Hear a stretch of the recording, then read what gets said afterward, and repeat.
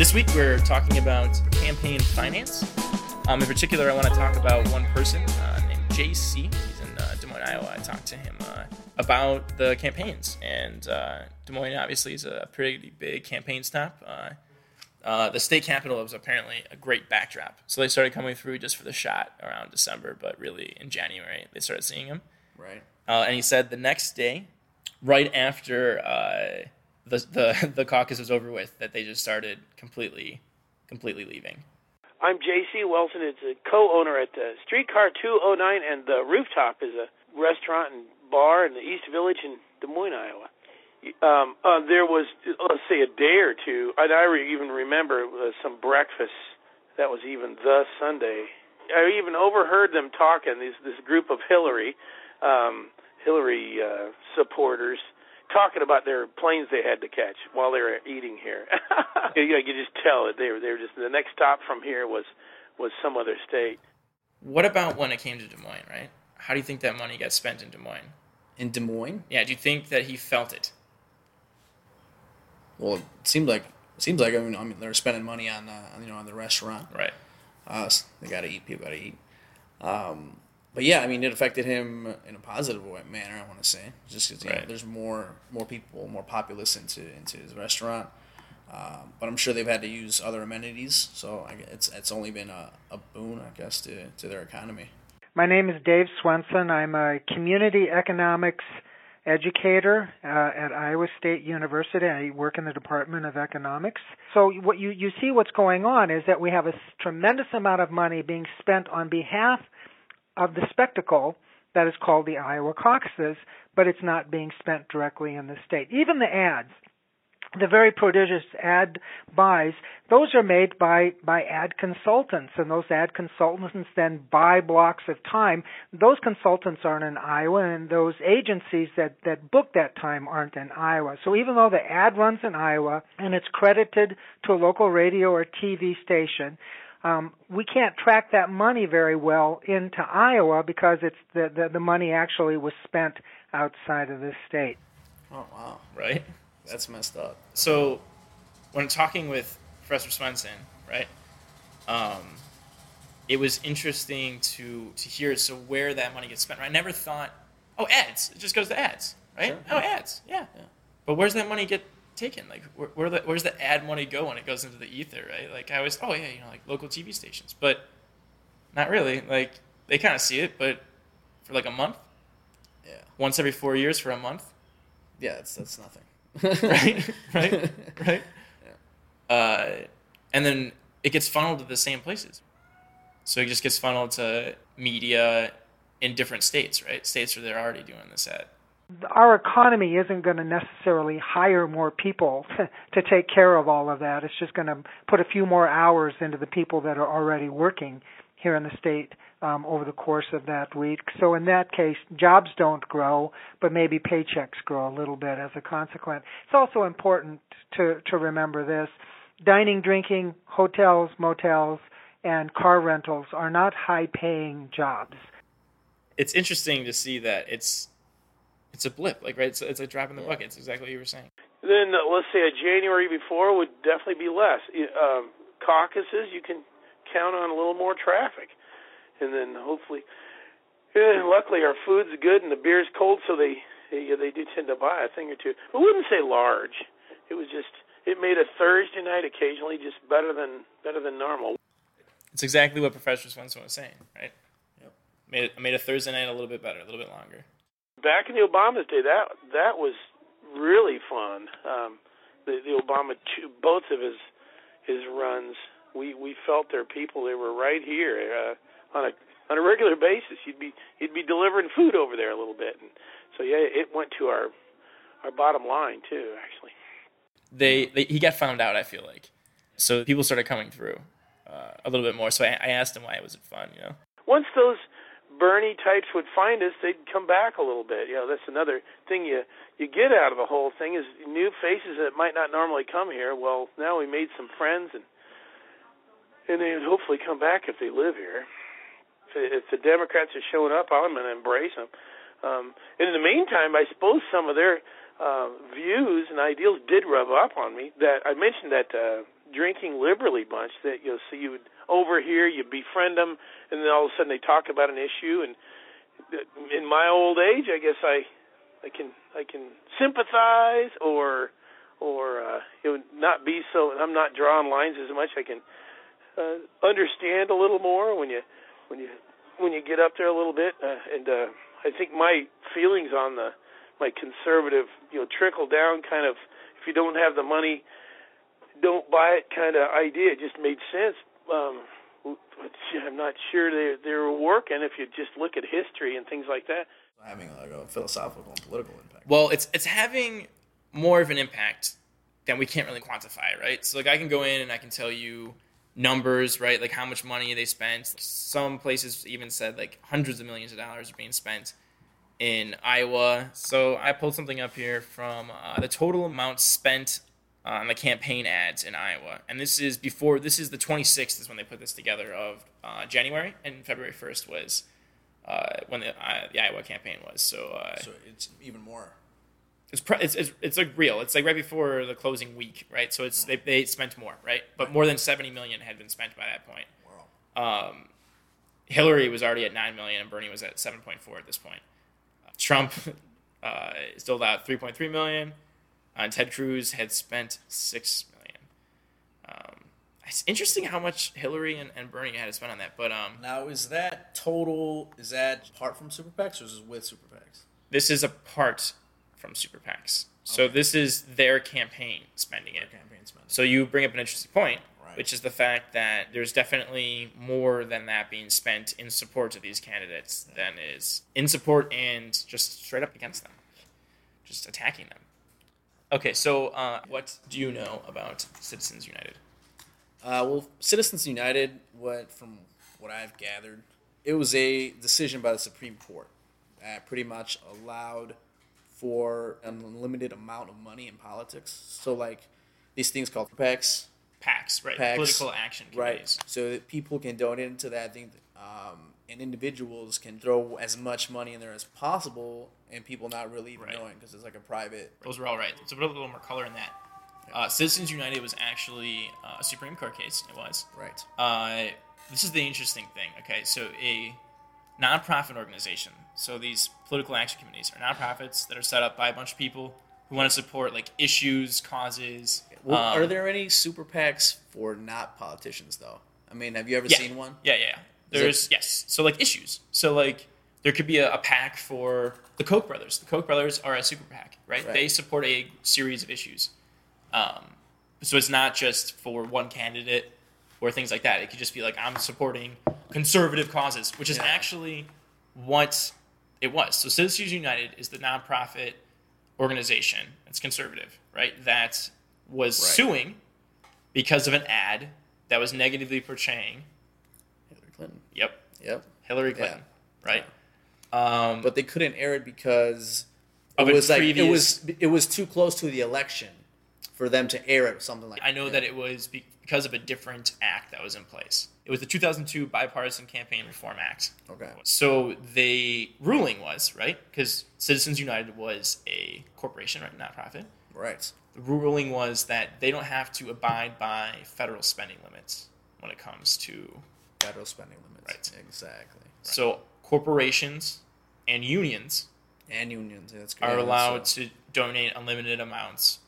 Not donate unlimited amounts, but spend unlimited amounts. Yeah. Donate to campaigns in unlimited amounts, that kind of stuff. So my name is Nick Stephanopoulos. I'm a professor at the University of Chicago Law School. Unquestionably, the most important development in campaign finance in the last several years is the Citizens United decision, which has now unleashed an awful lot of independent spending that we didn't see before the decision. So there's a lot more spending after this, right? Yes. Which is something that's happened. There's no limits now. Like for like a PAC, right? Like a PAC or a company can do that, right? Right. There's something that when I was doing the research for this that I thought was interesting was how often do you hear that like Apple donated to somebody's campaign? You don't really hear it. No. They spend a lot of money on lobbying, right? But you don't hear about donating to campaigns, right? But these like PACs, you hear about PACs all the time. Citizens for this, citizens for that. Right. Blank for Hillary. Right. So there's a couple things that he talked about with the coordination vibe. So officially, they are prohibited from coordinating with the super PAC. And if they do coordinate with the super PAC, as a matter of law, that's a felony because all of a sudden the super PAC spending is not independent spending. If it's done in coordination with a candidate. Real quick, it's independent spending is not independent spending if it's done in coordination with the campaign, right? Exactly. So they can spend an unlimited amount of money if it's independent spending. That's the stipulation, right? Which is, how do they get around those rules now, right? Yeah. The spending is transformed into a contribution to the candidate, and it's obviously a contribution that's way over the permissible limit for contributions. So the official legal answer is that coordination is banned, and if there is any coordination, it's a quite serious felony. The real answer is that there's all sorts of informal coordination, social ties between the candidate and the super PAC. Candidates routinely get their closest advisors to run the super PAC. Candidates routinely raise money for super PACs before they declare that they're a candidate. They also will do things like post polling information on random websites that no one reads. Did you hear that? Random websites. Hold on a second. It's post polling information on random websites that no one reads, but that the super PAC can read, and so find out what the polls are saying about the candidate's position. So, in my mind, the anti-coordination rules are completely failing. That's shady. Yeah. The anti-coordination laws are completely... It's a serious felony, but there's so many loopholes that you're probably never going to get a felony. Creating a secret website that's it's probably like byt476985.io, right? Yeah. And it's not going to get, and you just put all this stuff up there so you can't search it on Google. The other thing I thought was interesting when I was talking with him was that he just said right there was raising money for a PAC. Like a candidate will raise money for a PAC before he declares that he's a candidate. Yeah, so you can raise money for and then but we're not connected. It's independent spending. Yeah, right. He's pimping out his PAC before it's his PAC, right?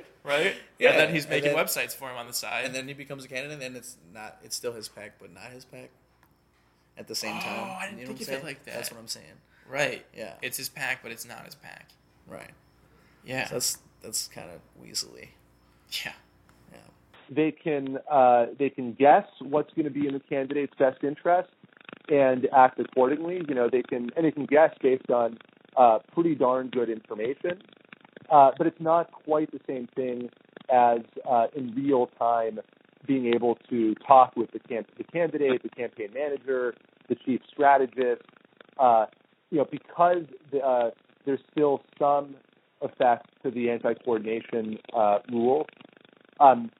They have to speculate as to how to best advance the candidate's interest. They don't know directly what the candidate thinks, and we see this kind of thing all the time where the candidates candidates flip on a dime and say, I wasn't running any ads in Florida yesterday, but now I see an opportunity to run some ads in Florida, and so the candidate's campaign can easily flip on a dime and do that. It's a little harder for the super PAC, which isn't sure whether the candidate really wants the ads in Florida or whether it's a bluff. They're not sure how many ads the candidate wants in Florida. They're not sure if it's best to run the ads in Miami or in Jacksonville. There's a lot of tactical questions about spending that the campaign itself is perfectly suited to answer, but that are a little more puzzling if you're not allowed to interact with the candidate. So it works a little bit. Yeah. There's still secret sites, but like what he said, you don't know if it's Jacksonville or Miami. Yeah, it's a little harder, but they educated guessers. You're convinced there's texting? A little bit. At least Snapchat or Twitter. No, not even. A DM, sliding through the DMs. The DM. I think there's some DM sliding going on. Yeah. They have to be coordinated. I mean, I just can't buy it that like there's just no communication between them. I can't buy it. Yeah. It's just No. no. You think it's just like lockstep and? Do you think they're like just skipping down the lane together? Like, I think they have like those throwaway phones, you know. Burner phones. Yeah, burner phones, exactly. You know, like burner phones, and then. Like, how do you feel about campaign finance, right? How do you feel about it? Like, it's uneven the playing field. It's always like my voice doesn't count as much as billionaire CEO man does, who is actually donating these super PACs. Like he has like 1 million votes, and I have this one vote, right? Because I've donated $20. These guys donated 20 million. Okay, whose money's gonna go make a more of a difference? Right. So it seems like I've been defranchised in that sense. You know, it sucks. Yeah, it really sucks. It does. No. Okay, would you use PACs if you were running? Oh, of course. You would Why still not? use Okay. the PACs? Should I get a limited amount of money, as much as my friends can, or should I not? Well, that's I'm the gonna truth go of it. with my friends' money. And there's a lot of evidence that candidates are closer ideologically to their donors than to members of their party or to voters in general. There's also evidence that when wealthy people or donors want a certain policy to be enacted, their odds of getting that policy enacted are far, far higher than for middle-income people or poor people. So there's good reason to think that the massive concentration of wealth in the campaign finance system is having effects on our broader political system too. All the money that Bernie takes is all from the people. So his interest is their interest because they're the ones funding them. Whereas when you're funding these super PACs, or it could be Bernie, it could be super PAC, I don't know, Hillary. I don't know who these people are, how much money they've made, how much they're donating. So that kind of sucks. Yeah. You know, you kind of hit the nail on the head a little bit. The whole point of Citizens United was that corporations and unions should be allowed to independently spend as much money as they want to in elections. So one might think that a lot of super PAC money is coming from corporations and unions. But it turns out that's basically not the case at all. And the vast, vast majority of super PAC money is coming from rich individuals. And what's interesting here is, these rich individuals had the capacity to spend independently even before Citizens United. So they didn't legally need the decision to start dramatically increasing their level of spending. For them, it looks like the court's decision was more of a psychological trigger that made them feel like it's okay to do it.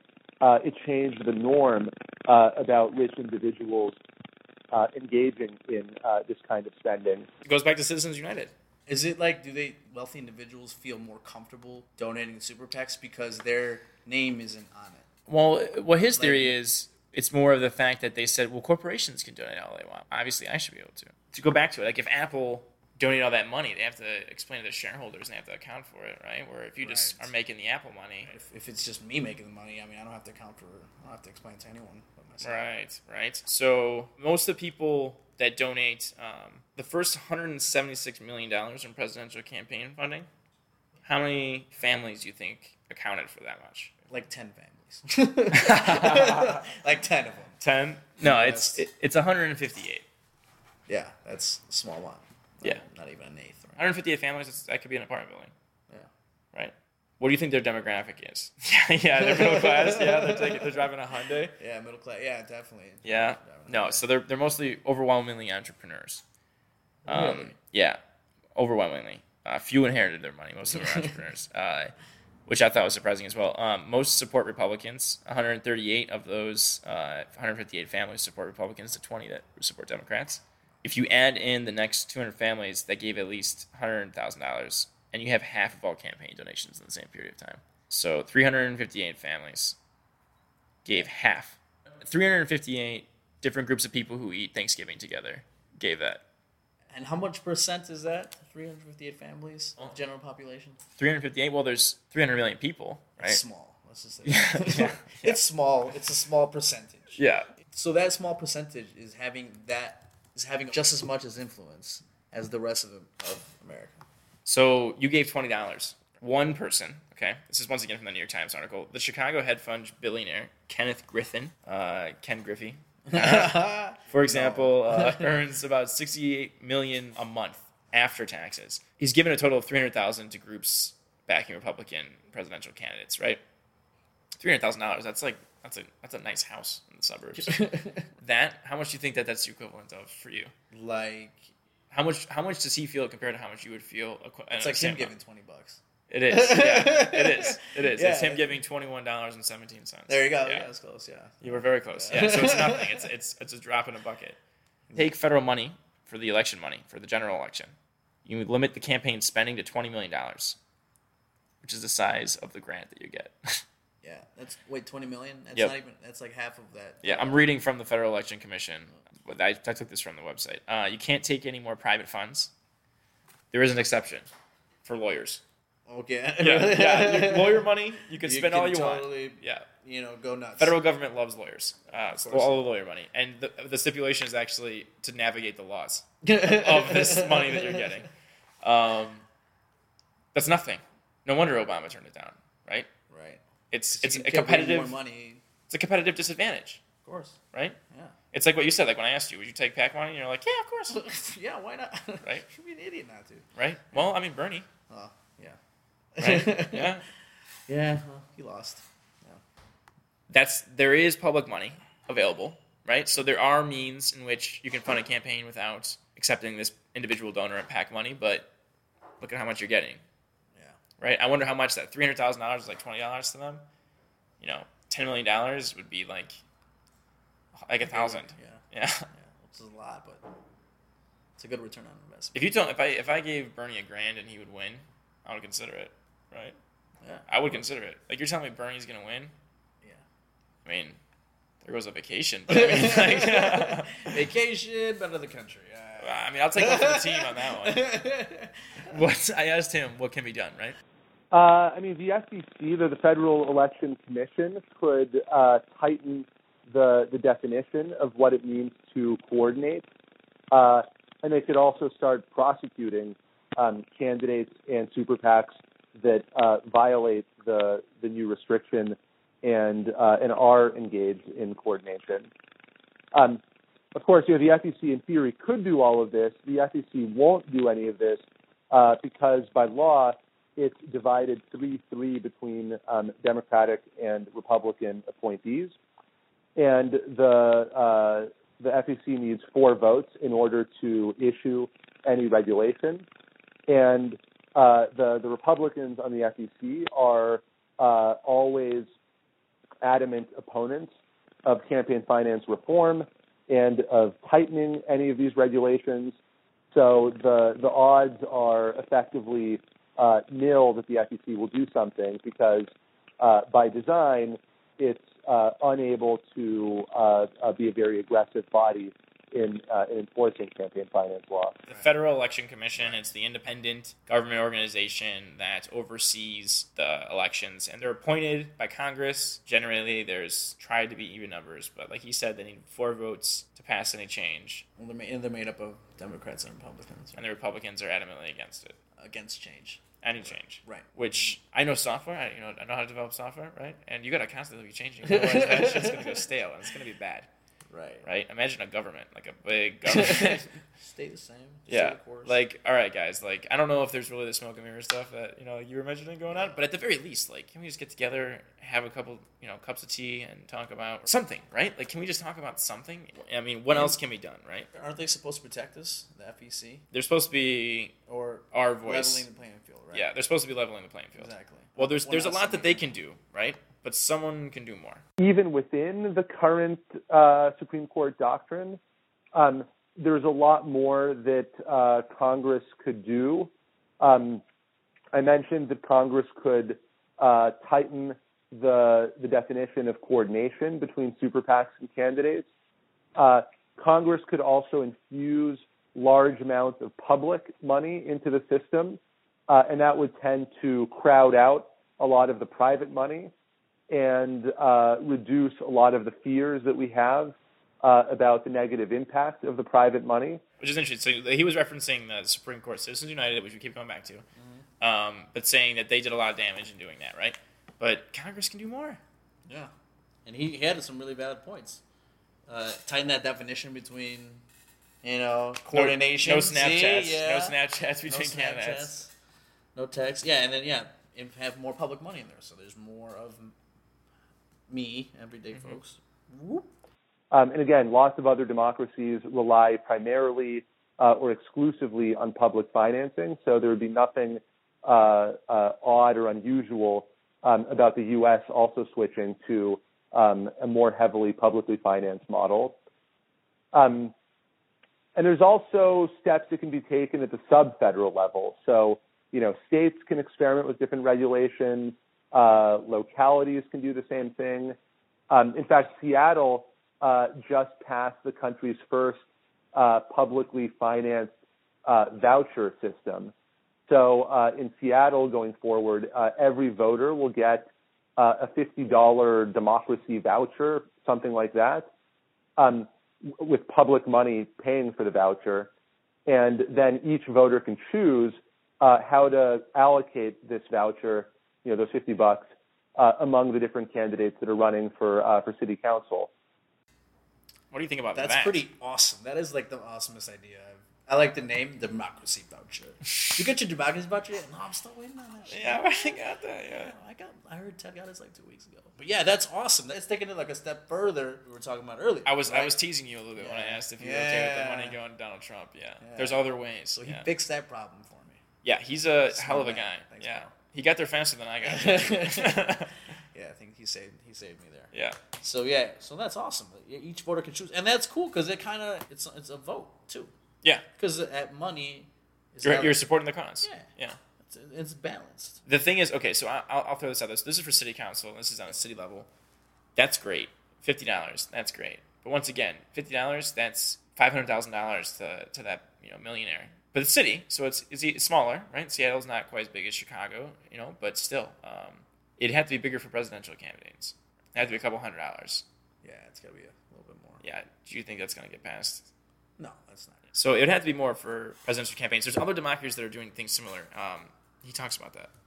So, I think that's it's a clearly constitutional and extremely promising policy idea.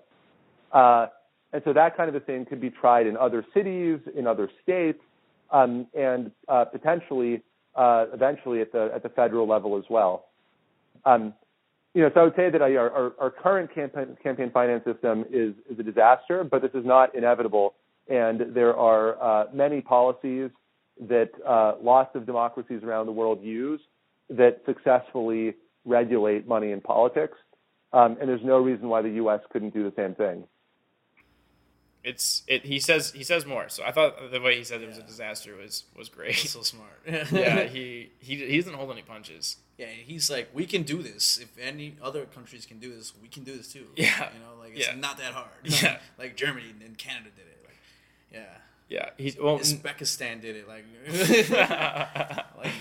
other countries are doing it, right? Yeah. So what happens when they do it? At a large disadvantage relative to their opponents. So, the federal presidential public financing is not nearly generous enough given the amount of money that can be raised privately. Some states also have public financing systems where the amounts are too small, and as a result, almost nobody participates. On the other hand, some states like Arizona, Connecticut, and Maine have more generous public financing systems. And in those states, the significant majority of candidates do decide to take the public financing, even with the strings that come attached to it.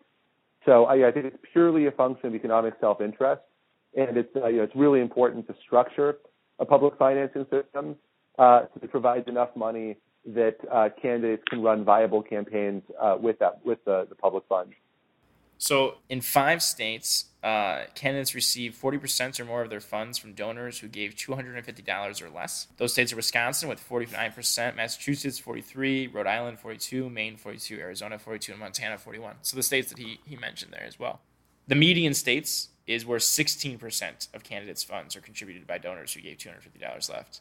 12 states were below 10%. So a couple of states are doing it with about half is public money, but most of them, I mean, the median is 16%, the middle of the road, 25th, right? The 25th and 24th states are Washington, Kansas, Kentucky. I would, I bet the majority of the spending that super PACs do would go towards like shit ads that are just horrible ads that are like negative ads and like, right? Like it looks like somebody with a YouTube channel. Created, you know what I mean? Like, only you can prevent Hillary Clinton. Right. We have the options of public funding, I guess. That's where we can end it there. Public funding, if you're listening and you're in the Federal Election Commission, vote to make some changes, please.